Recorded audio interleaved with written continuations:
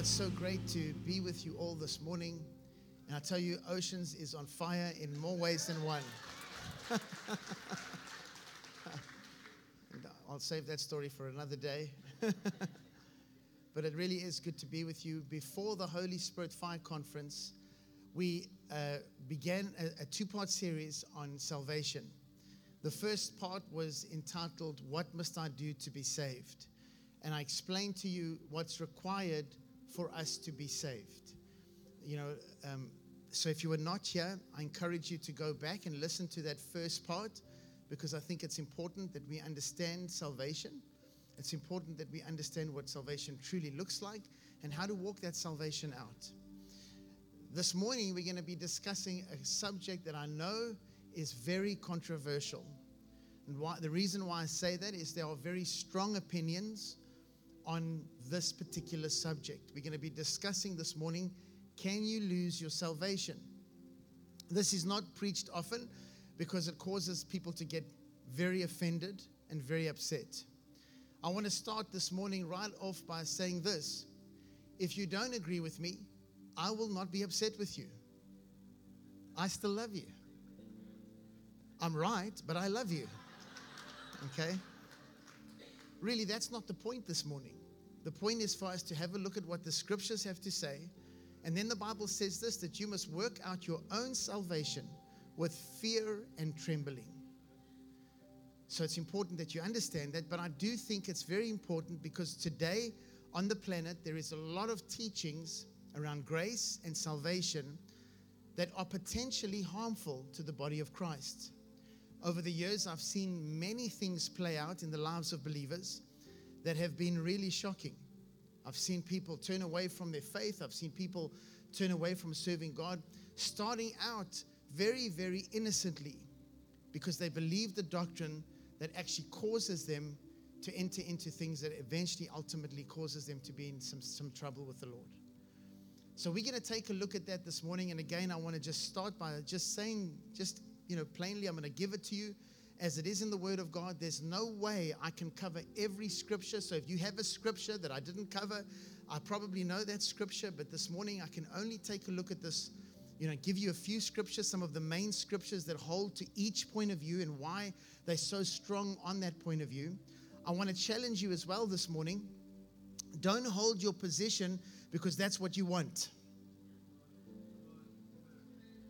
Hold your position biblically. What does the Bible say? I'm happy to be wrong. Is that okay? And I'm going to share with you why I believe one position definitely isn't right, why I believe one position could be okay, and then why I believe one position is the correct position. But again, ultimately, you decide. Is that okay? If you get angry, I want you to know, and I'm not joking, there's something wrong with you. You cannot get angry about something like this. We are supposed to be able to discuss these things. And as your pastor, I feel it's my responsibility to present this to you. Even if it's uncomfortable. Amen. So let's get into it this morning. The first thing that we have to talk about is that salvation is the most wonderful, amazing gift. And I'm sure we can all agree on that. I don't know about you, but I'm so grateful that Jesus died to save my soul. And God gave us the most wonderful gift, which is salvation. The Bible says in Ephesians 2:8, I'm not going to go too much into salvation. We know what it is. If you were not here a few weeks ago, please go and listen to the sermon. Ephesians 2:8 says, "For by grace you have been saved through faith, and that not of yourselves, it is the gift of God." So you must realize right off the bat that there is nothing that you can do to earn your salvation. It is a gift that has been given to us. That has been given to us because of the price that Jesus paid. What must we do to receive that gift? I'm so glad you're asking. Romans 10 verses 9 says that if you confess with your mouth the Lord Jesus and believe in your heart that God has raised him from the dead, you will be saved. For with the heart one believes unto righteousness, and with the mouth confession is made unto salvation. It's very important, and I taught you this in part 1 of the series, that you not only believe. The Bible says even the demons believe and tremble. Christians believe and don't tremble. What's important is that you make Jesus the Lord of your life. And you believe that He died and rose again and that He is the Son of God. If you believe it and make Him Lord and surrender your life to Him, you are saved. If He's not Lord in your life, then you might have to ask yourself some questions. It's not good enough to believe. As I said, even the demons believe. And we know that they are not going to heaven. Amen. So when it comes to whether you can lose your salvation or not, I think it's important for us to start by saying this. It's not so much you can lose your salvation. It's not that you can lose your salvation. The question really should be, can you choose to forfeit it? Can you choose to forfeit your salvation? Is that a possibility? Can you make decisions in your life, choose to go a different way, and will that ultimately cause you to possibly forfeit your salvation? You don't lose your salvation like you've parked your car somewhere and it's lost. Are you with me? You don't just lose it. It's not something that you just lose and gain and lose. And it doesn't work that way. Salvation is this gift that has been given to you, but you have a choice what you're going to do with that salvation. Now, let's take a look at the three different point of views, the three different main point of views that there are. Now, I'm sure there are more, but most certainly there's no doubt that these are the three main points that are held by different people in the body of Christ. Did you know that sometimes in churches we don't all agree on the same thing?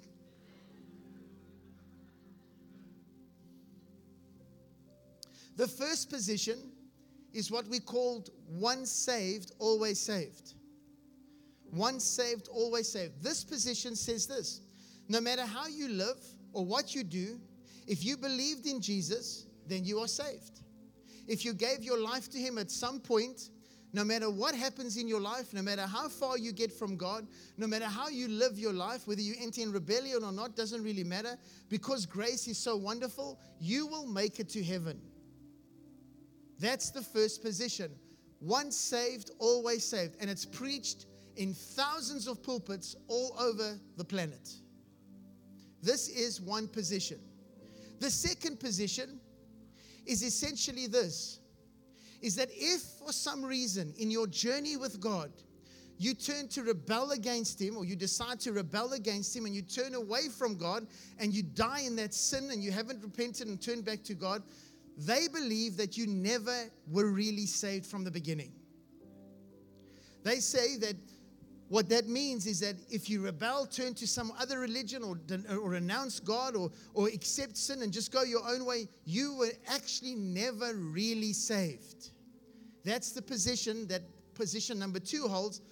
Just so you know, this is Calvin's position.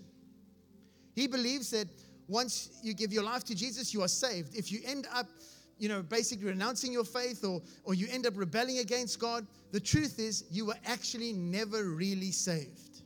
That's position number 2. Position number 3 is that a believer gets saved, gives his life to Jesus, serves the Lord, but as we chose to serve Him, we can choose to not serve Him. This position believes that a believer has a choice whether or not he will serve God, and he can decide to rebel against God. And that position of rebelling against God and not serving the Lord anymore, turning against God, no repentance, no turning towards the Lord, that person can get into trouble with their salvation. That's the third position. And you're all so quiet in Vero Beach this morning. Let's take a look at some of these positions. Position number 1, once saved, always saved. I'm going to give you 2 of the scriptures that they hold to. These are not the only scriptures that they hold to hold their position. There are others too. The only thing is that the other scriptures, the majority of the other scriptures are really more, it's not even, you can't even argue them, to be totally honest. These are the main ones that would justify in some way their position. As you can tell, I do not believe this position. Okay, I'm trying hard to be very partial, but it's kind of difficult, okay? Okay, now please do me a favor. If you're starting to manifest, okay, just stay calm, okay? I can tell some of you are already very upset with me. It's okay. I still love you. And really, I do, even if you hold this position. Okay? I mean it. I actually very sincerely mean it. I want you to look at all the scriptures this morning and then decide for yourself. What's important to me is that you are serving the Lord, that you are continuing to serve Him, regardless of the position you hold. But if you're not serving Him and living in sin and thinking that that's okay and there's no repentance and no conviction, then I'm a little worried about you.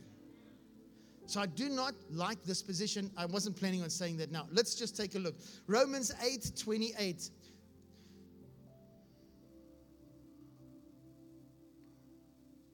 Romans 8:28. This is one of the most go-to scriptures for this position, and we'll read the whole thing, but we'll just talk about one part of it for the sake of time this morning.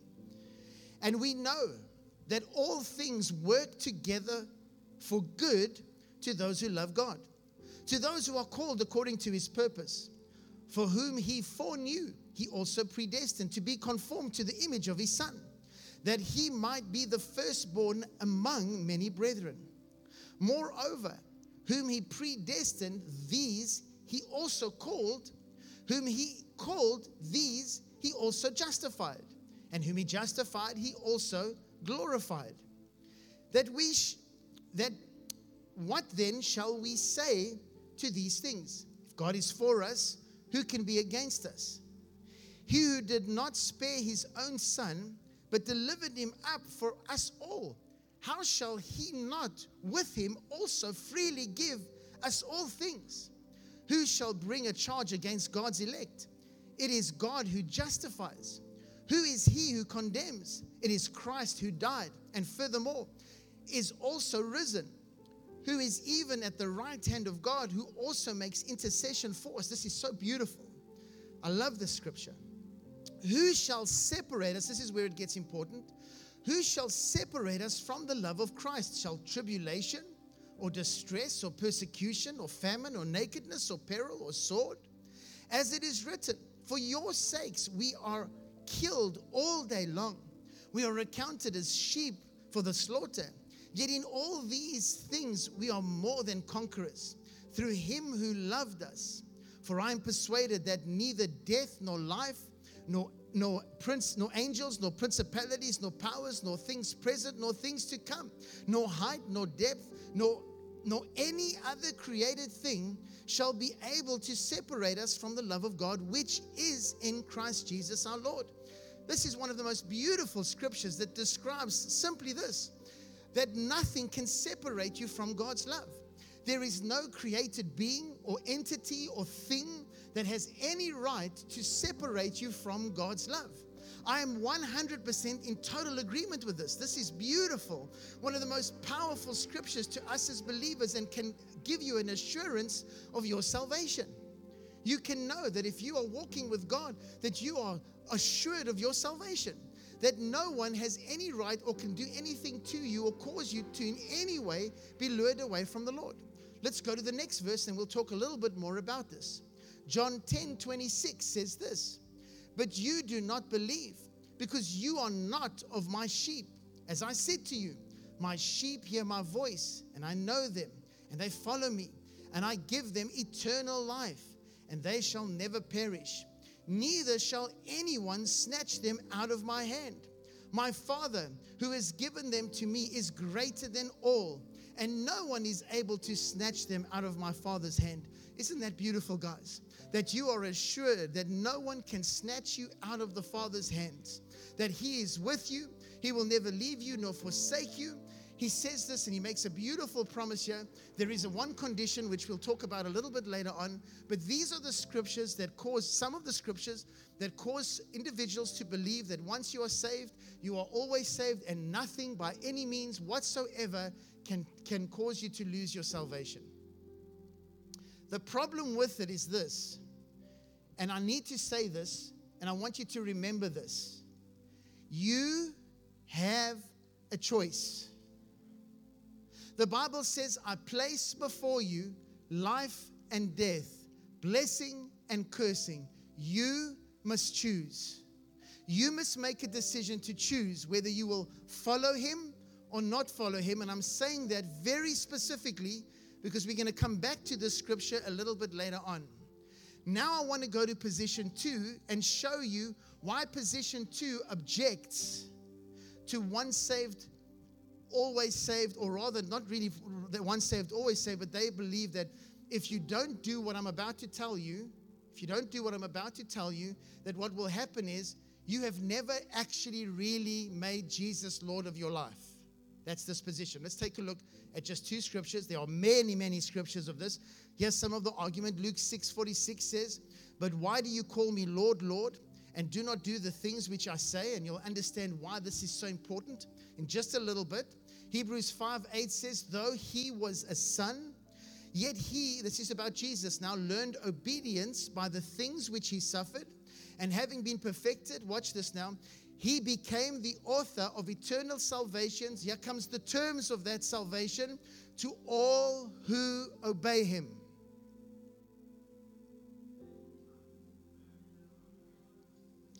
To all who obey him. Yes. So individuals that choose to not obey God were never really saved. I'm not talking about making a mistake, guys. That's not what we're talking about.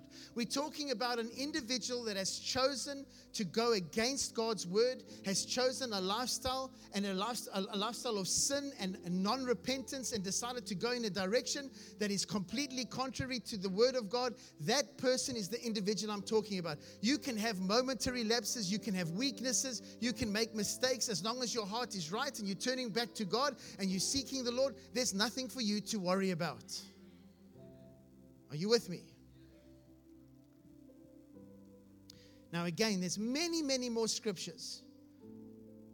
But let's just take a look at why these individuals, position number 2, which says this, that if you turn away from God, you were never really saved. There are 2 scriptures, main scriptures that they go to. The first one is in 1 John 2, verse 18. Let's go there. 1 John 2, verse 18. I'm trying my best to make this as simple and easy to understand. Little children, it is the last hour. And as you have heard that the Antichrist is coming, even now many Antichrists have come, by which we know that it is the last hour. They went out from us, so they were with them in the faith, but they were not of us. For if they had been of us, they would have continued with us. So these individuals started with them, but obviously turned away from this group of believers and are no longer with them. For if they had been of us, they would have continued with us, but they went out that they might be made manifest that none of them were of us. So he's saying here, listen, these individuals that started with us, they were with us, but they were never really of us. In other words, it could suggest that they were never really saved. This is one of the strong verses that this position holds to argue the point that, listen, if they had given their life to Jesus, they would have stayed in the faith. Are you with me, guys? The problem with this text is that there is also a strong possibility that he's actually just referring to a small group of individuals that literally started with them and then decided to not stay with them and was no longer with them and now teaching some other doctrine. Are you with me? That is a very strong possibility. But I will say this, that if that is the position, I'm okay with that. If you believe that, that's fine. Because the truth is that you believe, at the very least, that in order for you to have really been saved, you must continue to serve the Lord. I just want you to serve the Lord. I just want you to stay with him. Are you with me? I don't hold to this position, but that's okay. Because the truth is, what I want to make sure is that you stay with God to the end. So from their position, the point is, if you were really saved, you would stay with him. All right. Now, let's take a look at one more verse. 1 John 3:6. Whoever abides in him does not sin. Whoever sins has neither seen him nor known him. In other words, listen, if you can see that someone's life has not changed, that you can see that this person there's no fruits of repentance, no fruits of salvation. Listen, something is wrong here. Possibly this person was not ever really saved. Raising your hand, guys, It doesn't cut it. Giving your life to Jesus means you give your life to Jesus. This argument, this position is not a terrible position. I just don't know that it's accurate. But most certainly, the main thing as a pastor is that I want people to be saved and to stay with God. So for me, this position is okay. I don't know that it's right, but it's okay. It's not the worst position. The first position I don't like. Do you know how many people have said to me when they are in deep sin, listen, brother, I'm under grace. Pastors sitting in a hot tub, smoking cigars, drinking beers, we're under grace. True story.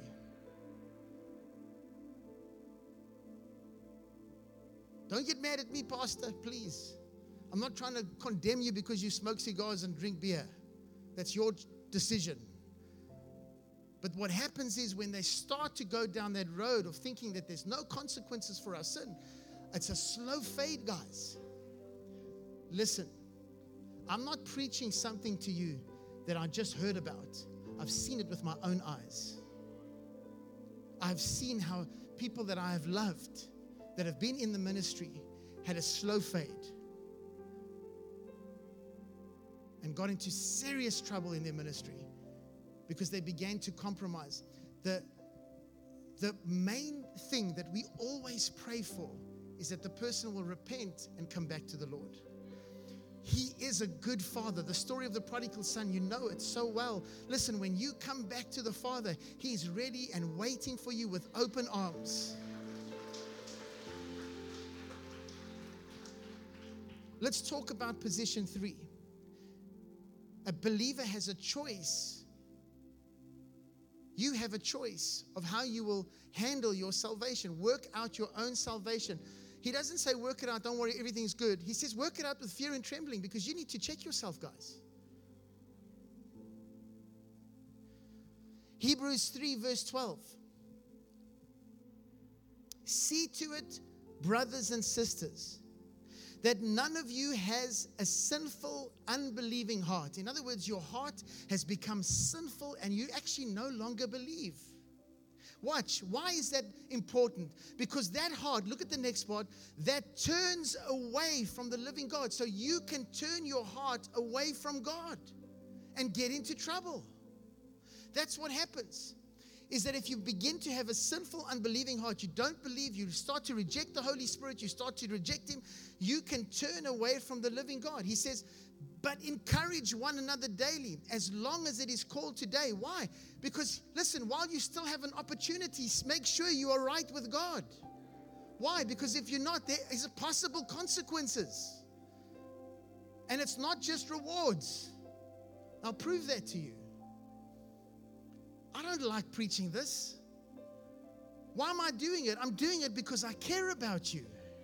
I don't want you to be swayed to and fro by every wind of doctrine. Listen, if you're a good speaker, you can convince anybody of what you believe by leaving out a whole lot of stuff. What's really important that we have a look at some of the key verses when it comes to this in Scripture. And I really believe I've brought some of the main ones up this morning. I know there are more, but these are some of the main ones. Let's take a look now. He says, but encourage one another daily, as long as it is called today, so that none of you may be hardened by sinful deceitfulness. We have come to share in Christ if indeed we hold our original conviction firmly. He says, listen, you've got to hold that conviction firmly all the way to the very end.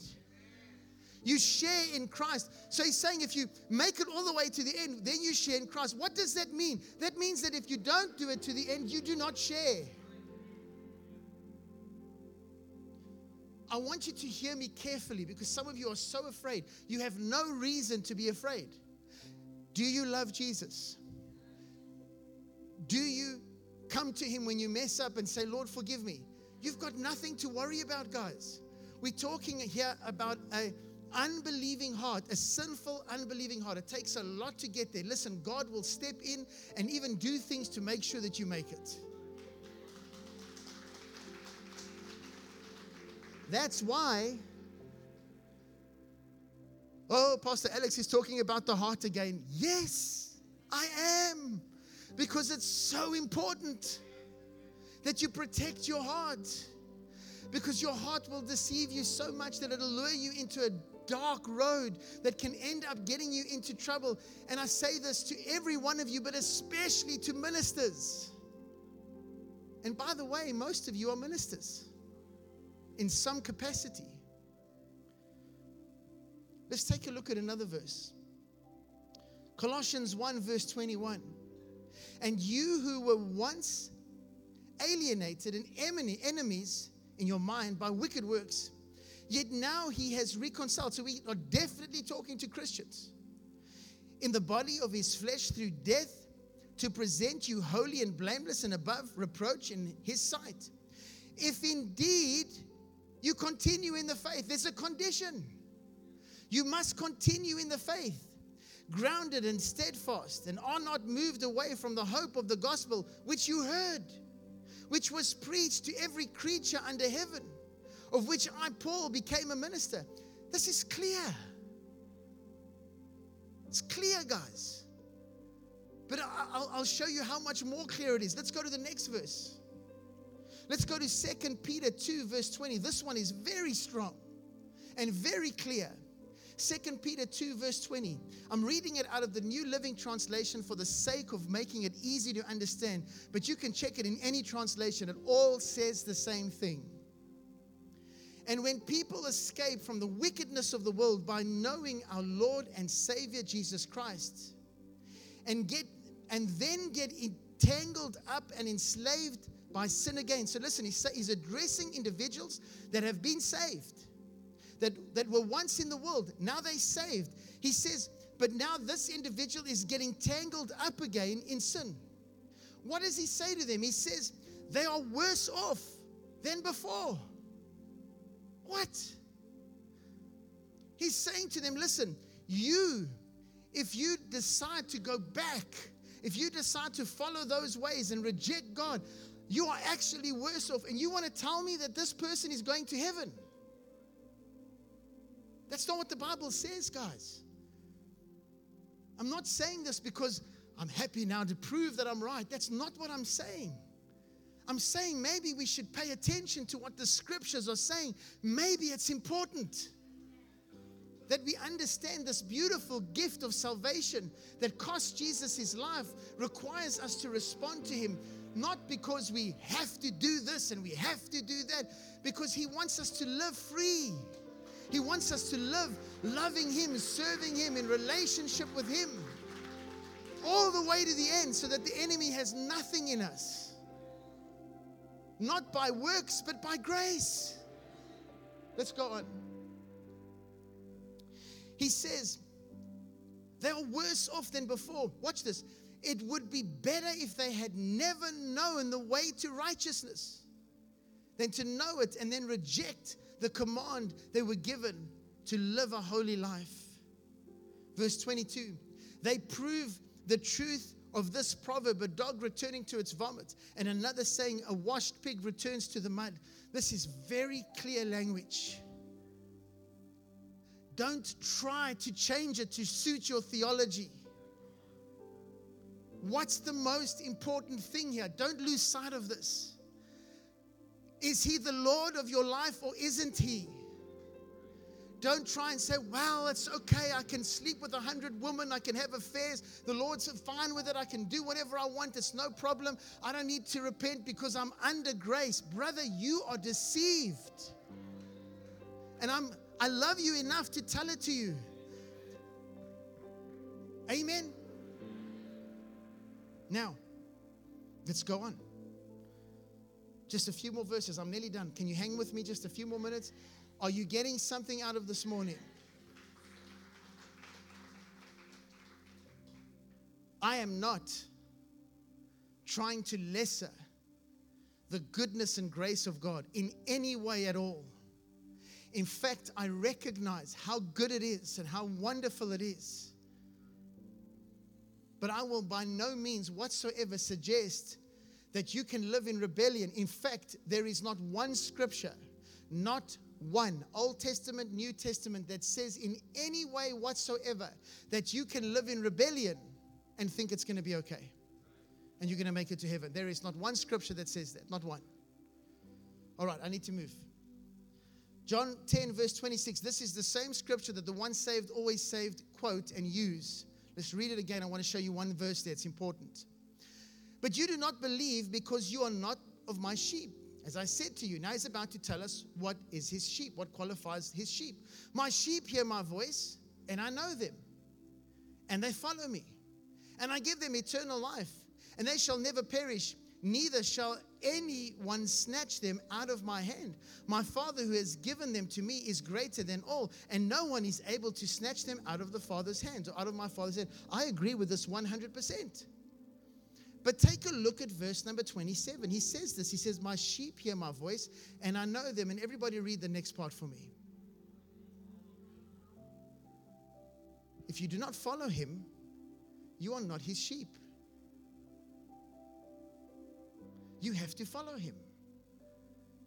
If you ever go to where there are sheep on a field, if you've ever seen this, go Google this, go look at this. When the shepherd comes, guys, and he calls them, they come running because they know his voice.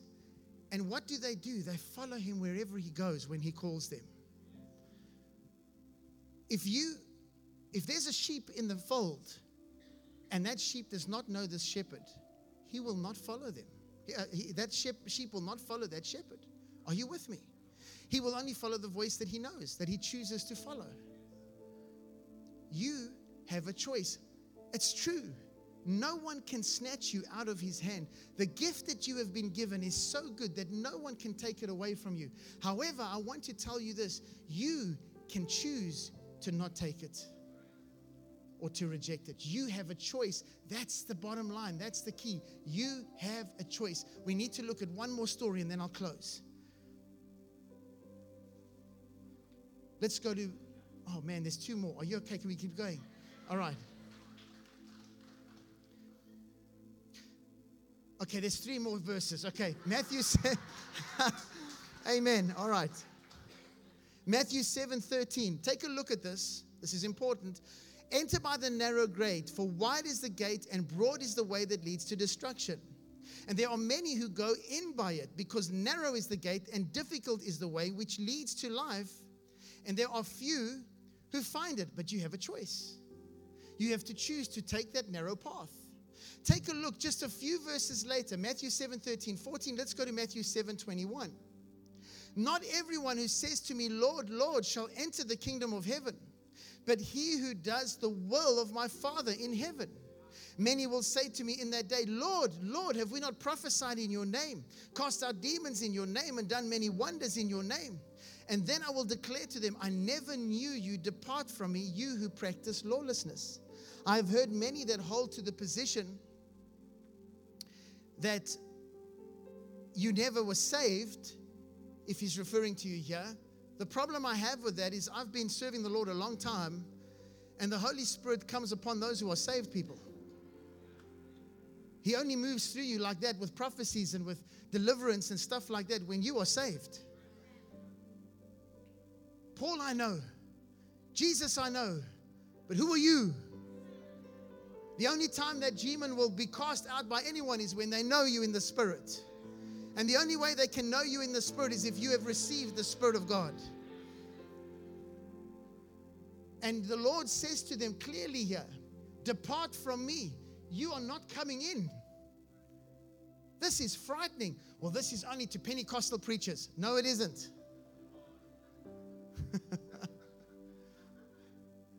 No, it isn't. But even if it is to preachers, even if it is to ministers, it shows us that if we rebel against God, if we practice iniquity, lawlessness, and we do our own thing and we go our own way, that we can get into trouble. Well, when Jesus said that they will, be cast into outer darkness, that's not hell. I don't want to go there.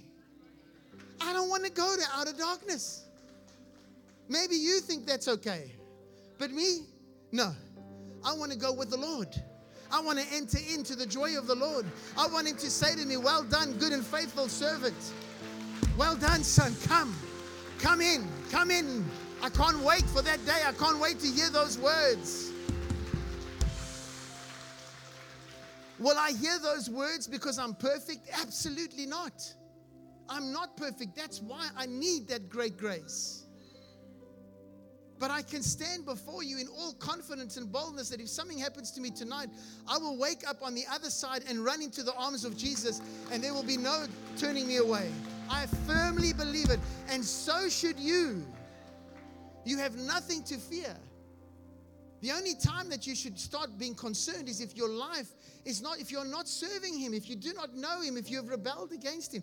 Don't tell me that someone that has decided to renounce their faith and follow Buddha is still going to heaven because once they got saved. Come on, guys. There are many that have done that sort of thing. Well, you know, they were never really saved. Okay, well, let's take a look at the last scripture for the day. This is really the last scripture, okay? But this is really powerful. Hallelujah. Hallelujah. All right, let's go to,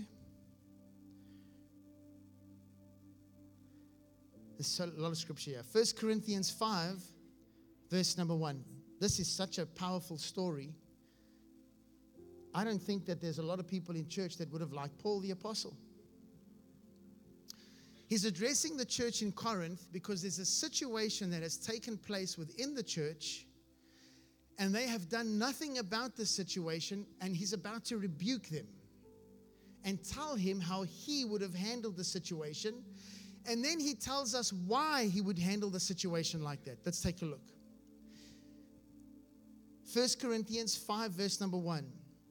It is actually reported that there is sexual immorality among you, and such sexual immorality as is not even named among the Gentiles. He's about to tell us what it is. That a man has his father's wife. So this young man is having sexual relations with his father's wife. God has a problem with this. He tells us this. Watch this now. You don't have to go there, but write it down. Leviticus 18:8, Deuteronomy 22:30, and Deuteronomy 27:20. It's clear in Scripture that this is an abomination. I want you to know that he is judging a situation taking place in the church that God says is an offense to me in the Old Testament. That means that what offended God in the Old Testament still offends Him today.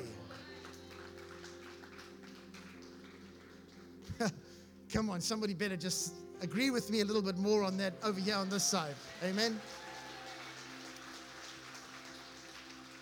There are all kinds of things happening in the church today, and all we do is say this, well, you know, we're just going to love them. Well, take a look at this. Watch what happens. So Paul says, and we do love them, but watch this now.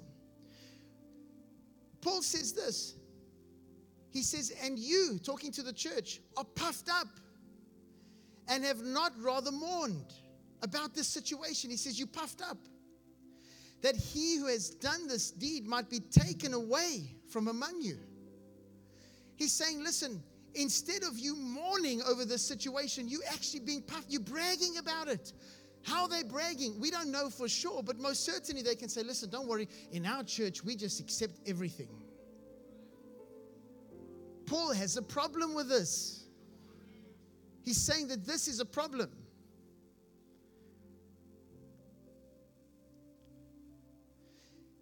And you are puffed up and have not rather mourned that he who has done this deed might be taken away from among you? Now he's about to get serious. For I indeed, as absent in body but present in spirit, have already judged, as though I were present, him who has done this deed in the name of the Lord Jesus Christ, when you are gathered together along with my spirit and with the power of our Lord Jesus Christ. Watch this now. Deliver such a one to Satan for the destruction of his flesh. We need to talk about that before we look at the next part. What is it that he means when he says, deliver such a one to Satan for the destruction of his flesh?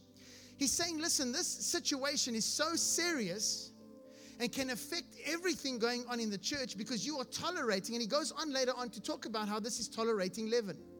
And this leaven can spoil the whole lump. Because once you begin to preach a gospel and teach a gospel that's tolerant to things that are unacceptable to God, you have allowed leaven to creep in. And that leaven can open a door for someone who is weaker and not so strong and think that they can do that too and they're going to be okay. So Paul says, get them out. I'm nice, guys. Paul was mean.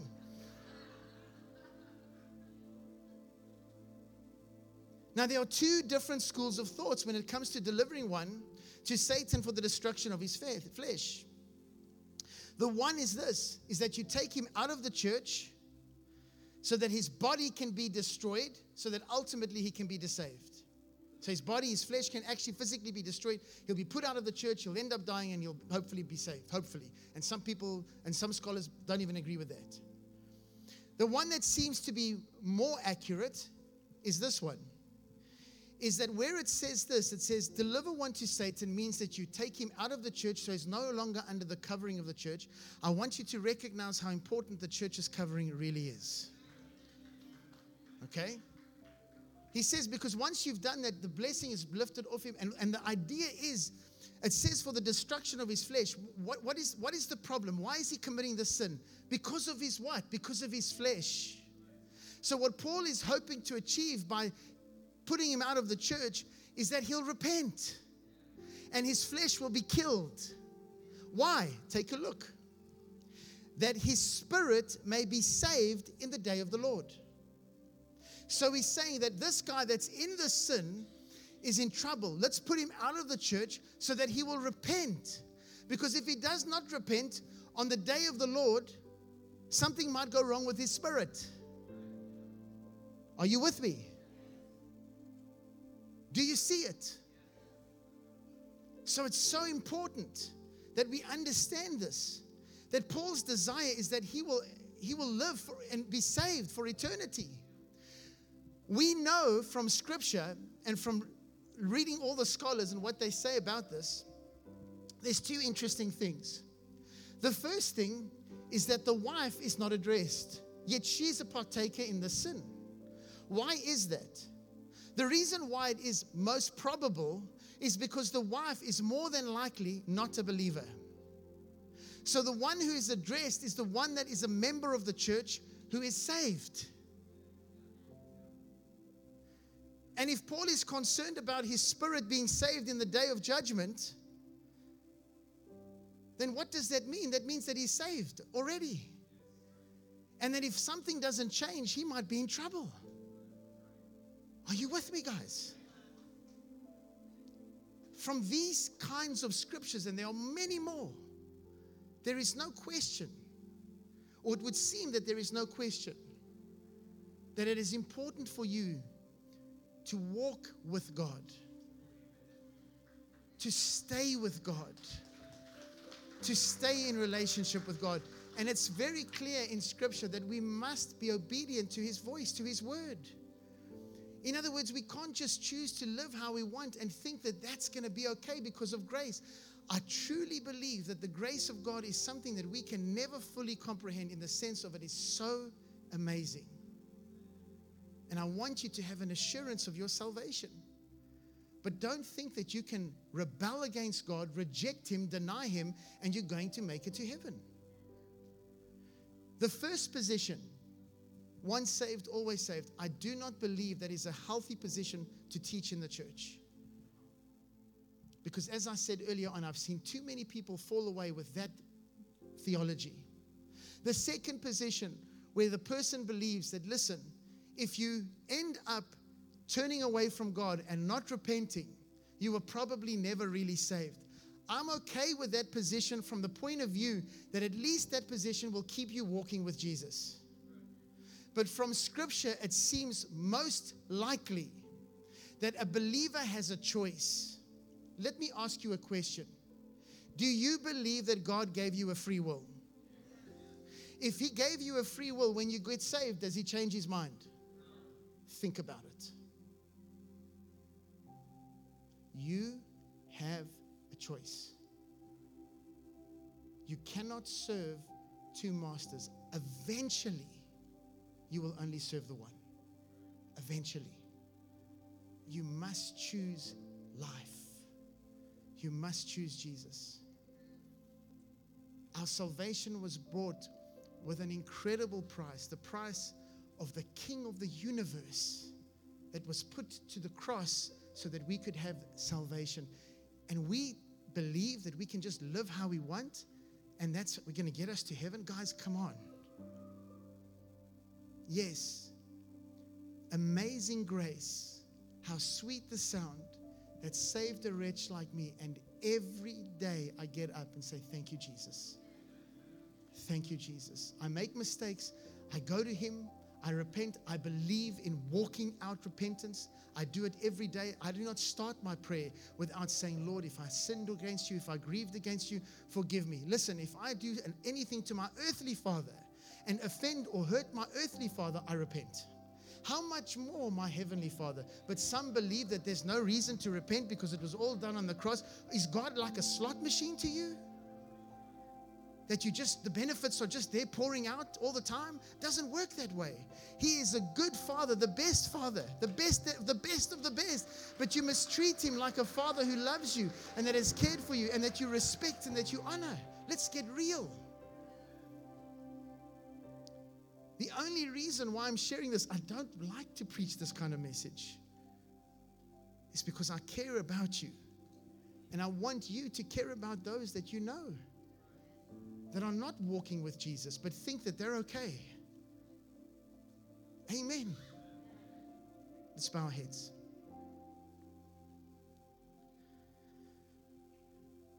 Father, I pray this morning that this message will be received in love, God. That people will work out their own salvation, Lord, as your word says. And my only desire, Father, is that they will seek you and walk with you all the days of their life. That's my desire through this message. I pray, Father, if there's anyone here this morning that is not walking with you, we know that the end result for someone that doesn't know you is not good. The end result of someone that has not given their life to you will be hell and fire. So my prayer, God, is that you will save every person in this room. And Father, if there's someone in this room that has turned away from you, that is not serving you anymore, that you will bring them back this morning. And so if you've come into this place this morning and you say, Pastor Alex, my life is not right. I have not made Jesus the Lord of my life, but I want to receive that grace. I want to receive that mercy. I want to receive that sacrifice for my sins.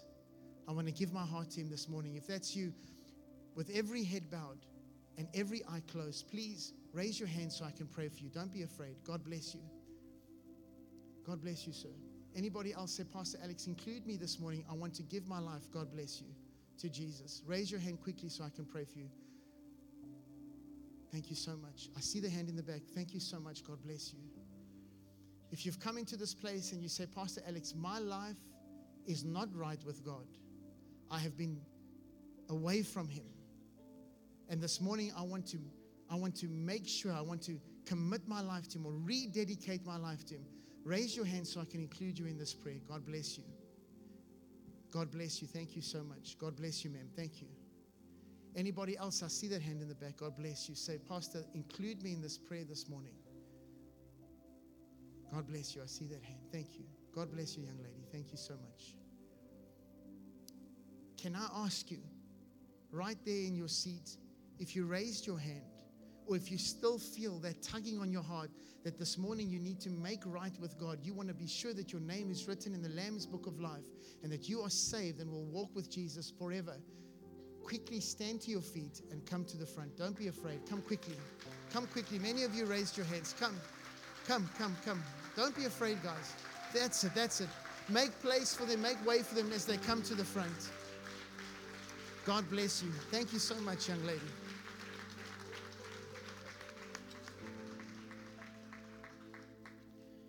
Amen. Amen. Thank you guys so much. Thank you so much. Just stand right here. God bless you. There were many others that raised their hand. There we go. Come, brother. Amen. God bless you, man. God bless you. God bless you, young man. If you want to come quickly so I can include you in this prayer. But even if you don't come, I want you to pray this prayer with me this morning and pray it from your heart like you really mean it. Remember, when we give our lives to Jesus, that's what we do. We give our lives to Him. We make a decision to follow Him and to serve Him because He is so good. And He loves you guys so much. Can we all pray this together? Let's pray together. Let's say, Father, I come to you this morning.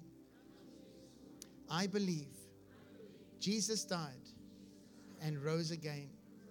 He is the Son of God. Forgive me for my sins. Wash me in your blood. Write my name in the book of life. Today, I give my life to you. I give my heart to you. In Jesus' name. Now I'm going to pray for you. Father, I pray right now in the name of Jesus for this precious woman. Bless this precious lady, Father. Bless them, Father. Can I have my leaders just come quickly, please? Just bless them, Lord. In the name of Jesus. Thank you so much, Father, for touching their hearts this morning and drawing them to you, Lord. We give you thanks and praise and all the glory. Guys, this is the beginning of a new day for the rest of your life. In the name of Jesus, there's a beautiful, wonderful leader behind you. You can see them. They're right there. They just want to meet you and pray with you. And if you look over there, there's that pastor over there with his hands in his pocket. I'll talk to him about that after the service. If you can just walk with him, he'd love to just meet you and pray with you.